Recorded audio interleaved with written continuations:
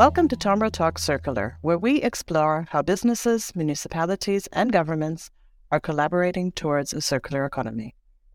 For decades, economic growth was almost synonymous with increased production, increased consumption, and the extraction of resources. We, of course, are all aware of the detrimental effects it's had on nature and human health. While environmental sustainability and governance standards, also known as ESG, are not necessarily a new concept, they have significantly reshaped the business landscape over the past few years. According to McKinsey, more than 90% of S&P 500 companies are reporting on SDGs in some form.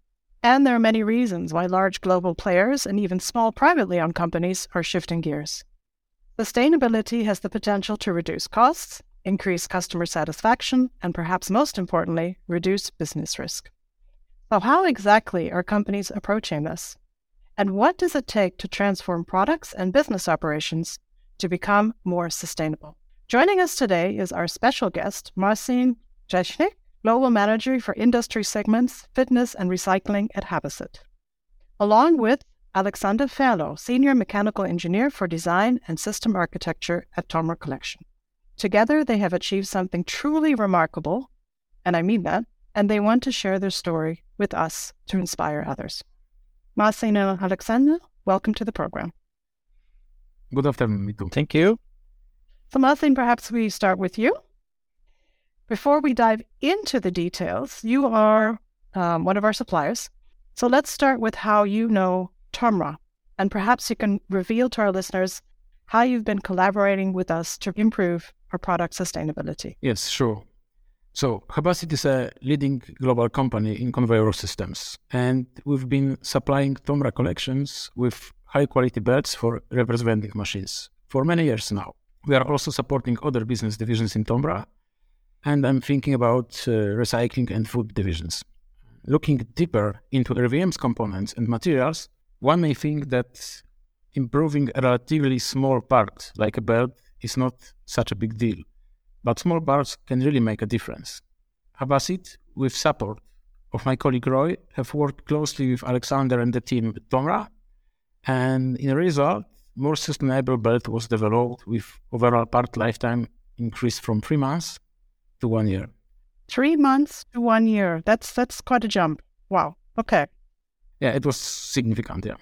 And it's not only about saving on replacement parts, but also lowering the number of service calls and reduced emissions in a result of fewer service calls. Of course, less downtimes for the retailers and their customers. So I think it's a win-win for everybody. And of course, the reduction in emissions, CO2 emissions, is because of less travel for the service. Is that correct? Yeah. Okay. That sounds reasonable and, as you've said, very significant. Yes. Alexander, it sounds like this collaborative partnering has really made, as we said, a significant difference to the business. Could you explain to our listeners why you've chosen to collaborate with Habasit and how this will help TOMRA reach its sustainability goals? Yeah, I can give you a short summary of that, because as stated, Habasit is a key supplier of belts to our products in all divisions of TOMRA, mainly, almost every divisions. And we use those belts to convey what we recognize and sort. And as the functionality of belts relates to both service calls and how long it will last, it also relates to energy consumption and how often you must clean the belt. So that's why we wanted to look into this, because they had so many other aspects of sustainability, together with the material, because historically material is a laminate of fiber and polymers, which often is hard to recycle. So above and beyond the necessary transition to 100% renewable energy, TOMRA has committed to using at least 90% sustainable materials and components in all new products. And this we also have stated to reduce operational transport emissions by more than 80% within the next 4, 5, 6 years. So how we can make this transition is maybe what I work most with. And if we want to enable our products to be circular at the end of life, we must take a big responsibility. So, but when it comes to machine part, We can take them back for refurbishment, remanufacture, reuse, or recycling.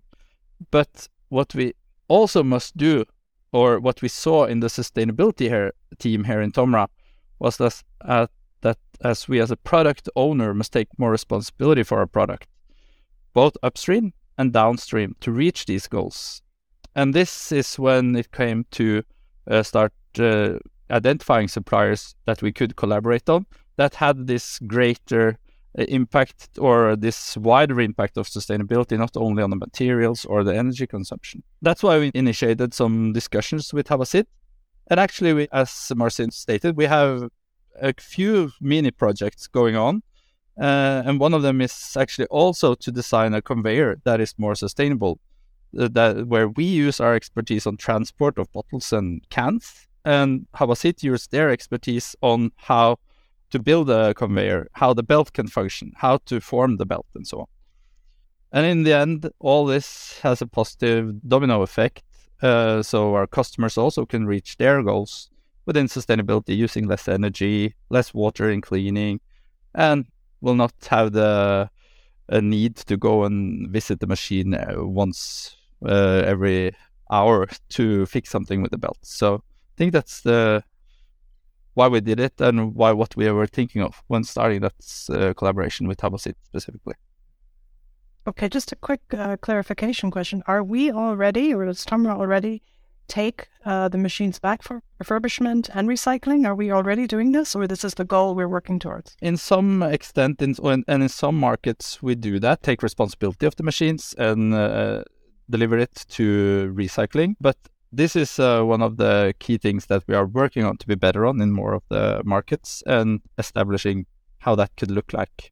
So really walking the talk. Yeah. That's very good. That's very good. Okay. Marcin, as I mentioned in the introduction, you are, Global Manager for Industry Segments Fitness and Recycling. That's quite an interesting combination. It's not one I would have thought of, at least, before. How do these industries overlap, and what are the commonalities? And are you pursuing sustainable solutions across the board, or is it only TOMRA and the work that you do with us? Yeah, so the combination, I would say, has many common points. Both industries, fitness and recycling, have very positive impact on our health, and a similar approach to more sustainable products. In treadmills, for example, we have also improved the belt lifetime from 1 to 3 years, which means that the belt can make now 30 to 50,000 kilometers. And like in RVMs, we have limited service calls and, of course, CO2 emission. We work also with companies with a similar mindset to TOMRA, and we are always trying to improve their processes, machines, by sharing our know-how, because we have experience from a wider range of different industries. And a good example are belts used in RVMs. They are made from polyolefins, and polyolefins have excellent non-stick properties. So in a result, this result in lower amount of sugar liquids that can stick to the belt. And in RVMs, we have increased lifetime, but for example, in sweet bars production, we were able to cut cleaning time by 60 hours, of course, significantly lower the water consumption. This is how it overlaps across many different industries. And although we are a small, mid-sized company, we also implement ESG policy this year, and it's valid since 1st of March.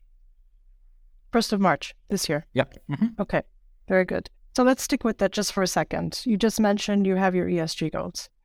What actions are you currently taking to improve sustainability? The ESG policy, the commitment is to be net zero by 2030. And we are measuring energy savings, and we have priority on this measuring. We also progressively switch to renewable energy. And today, at least 60% of our affiliates is using renewable energy. And a quick example, our headquarters is already hydropowered for many years now. We are also reusing industrial heat generated during production processes. And where we cannot avoid CO2 emission, we will support climate protection projects. So we look also for improvements in materials, processes, and products. In the processes, we have implemented waste and cut-off management in both our production and fabrication units. In production, we are increasing the usage of waste we generate just to get them back to the site. And in fabrication, where we make the final products, we monitor level of cutoffs and exchange it between our affiliates also to use it more efficiently.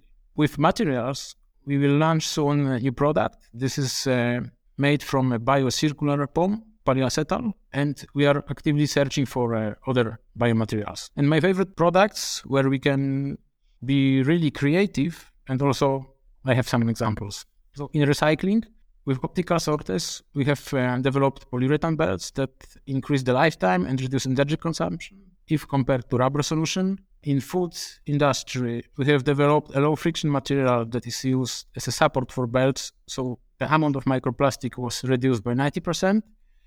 With diagnostic devices, we can read and analyze the vibration on the line and prevent breakdowns by recognizing the problem in early stage.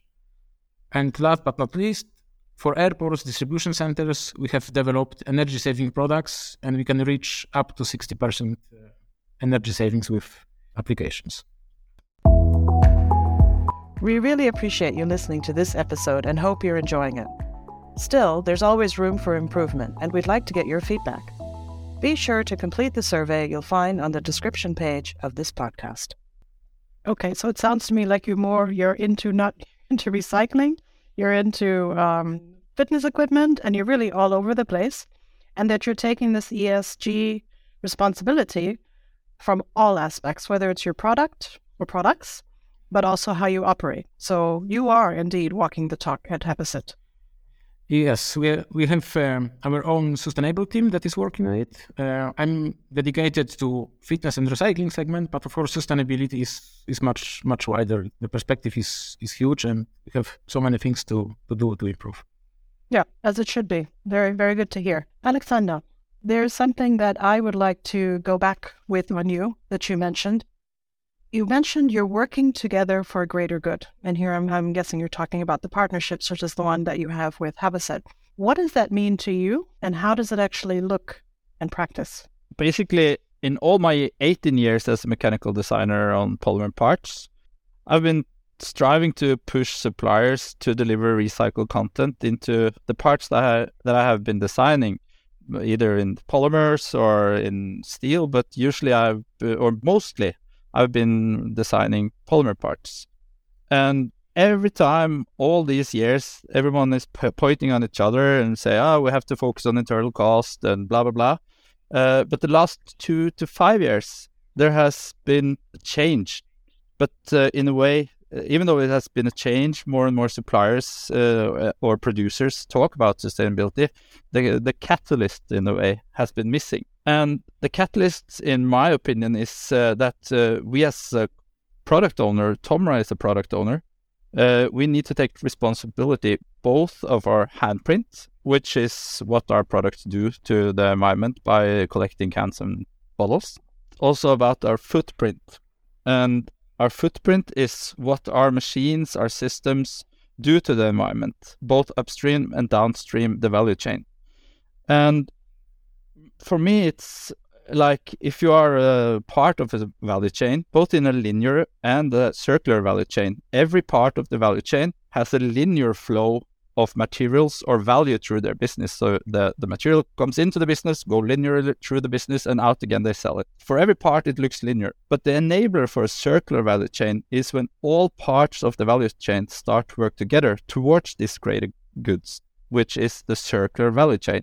So between each part, something has to happen that leads back to the start in a way.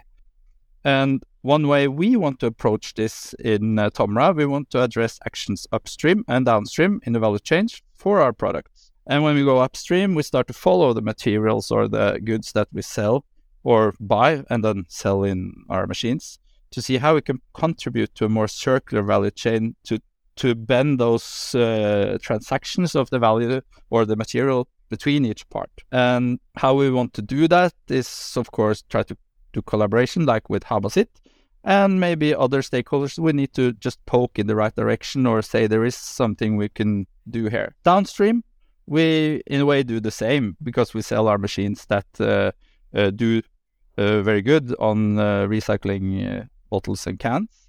But we also want to take responsibility of the materials and the energy usage downstream at our customers. And also at end of life, we want to take that responsibility to put the materials back into the loop. So in practice, we want all our materials that we use to follow a circular loop. And as I think it, my point of view, basically sustainability is an innovation enabler. And if you invest in innovation, you usually get some benefits in the end if it's a regular innovation project. An investment on this innovation project within sustainability will deliver savings or like other benefits in the end, but we need to invest in it. So I think for TOMRA, anchored all the way from the board of directors down to the designers or the employees that are doing the job, we need to see the value of innovation both in the business models and in the technology and how we do it. And I think that's the key to a more sustainable future. We need to work together both within TOMRA and externally. We need to find those links between every part of the value chain to make them not straight linear, but bend them so in the end it becomes circular. That sounds good. As we've talked about many times on this program, collaboration is key. From what you've just explained, Alexander, it's a very holistic approach, looking both up and downstream and connecting those end points so that we do have a circle at the end. Yeah. So as we're kind of wrapping up the conversation, Alexander, I wanted to ask you one last question. As you've mentioned, you've been doing this for more than a couple of years and for companies outside of TOMRA, so several across the industry. What sort of advice would you give to young engineers and designers starting out? How can they impact sustainability? Well, that's a big question to wrap up with. But I can take the short version, and it all starts with design. And that's the very short version. To elaborate a bit on that, because what I mean with it is that a product starts its life usually with a concept. And if you have sustainability as part of your mindset from the very beginning, all the small decisions you take along the way of designing the product will enable more sustainable products. And this might feel a bit overwhelming, as one can see it as a paradigm shift on how to solve design tasks. But here are 3 tips that I can give you to start the process. Number 1. Listen to this. I'm excited. Okay. Yes. It's quite simple, but it's also very hard. You need to design all the functionality you need to do what it should do with as little energy use or service need as possible. That's number 1. Secondly, you need to use less material. And why do you need to use less material? Like steel. Steel is a very sustainable material when it comes to recyclability. But less is more sustainable, as steel is also heavy and not that sustainable throughout the value chain of steel. And what we know is that in new produced steel, it's only 30% content recycled steel. That's why we need to reuse less to increase that content. And tips is to use fewer materials with as high portion of recycled content as possible. And this will also enable an effective end-of-life management, as it is fewer materials to handle. And it will give you a bit more easy way to a circular value chain. And when it comes to designing, these are the 3 tips. But I want to add one final thing on that, because there's one key element for me, as I have been working with product design for years. It is that you can design sustainable products, but sustainability has this other dimension, as it even impacts the people assembling the part, store personnel, cleaning the belts, and service technicians taking the machines apart at the end of life, etc. All these human beings have their work with our machines. So if we think of their sustainable workday when we design it, it will be also sustainable for the people that work with our machines. So overall, I think we need to widen the lens on sustainability. And I think designers that work in a company where there are products to be sold, they need to take this responsibility from the very beginning of their processes. Wasim, anything you'd like to add to Alexander's 3 points? 3 points plus, let's call it. Yeah. What's the outlook on collaboration, similar to the one that you are involved with? What I can say, great points. And yes, I fully agree with Alexander. It all starts with design.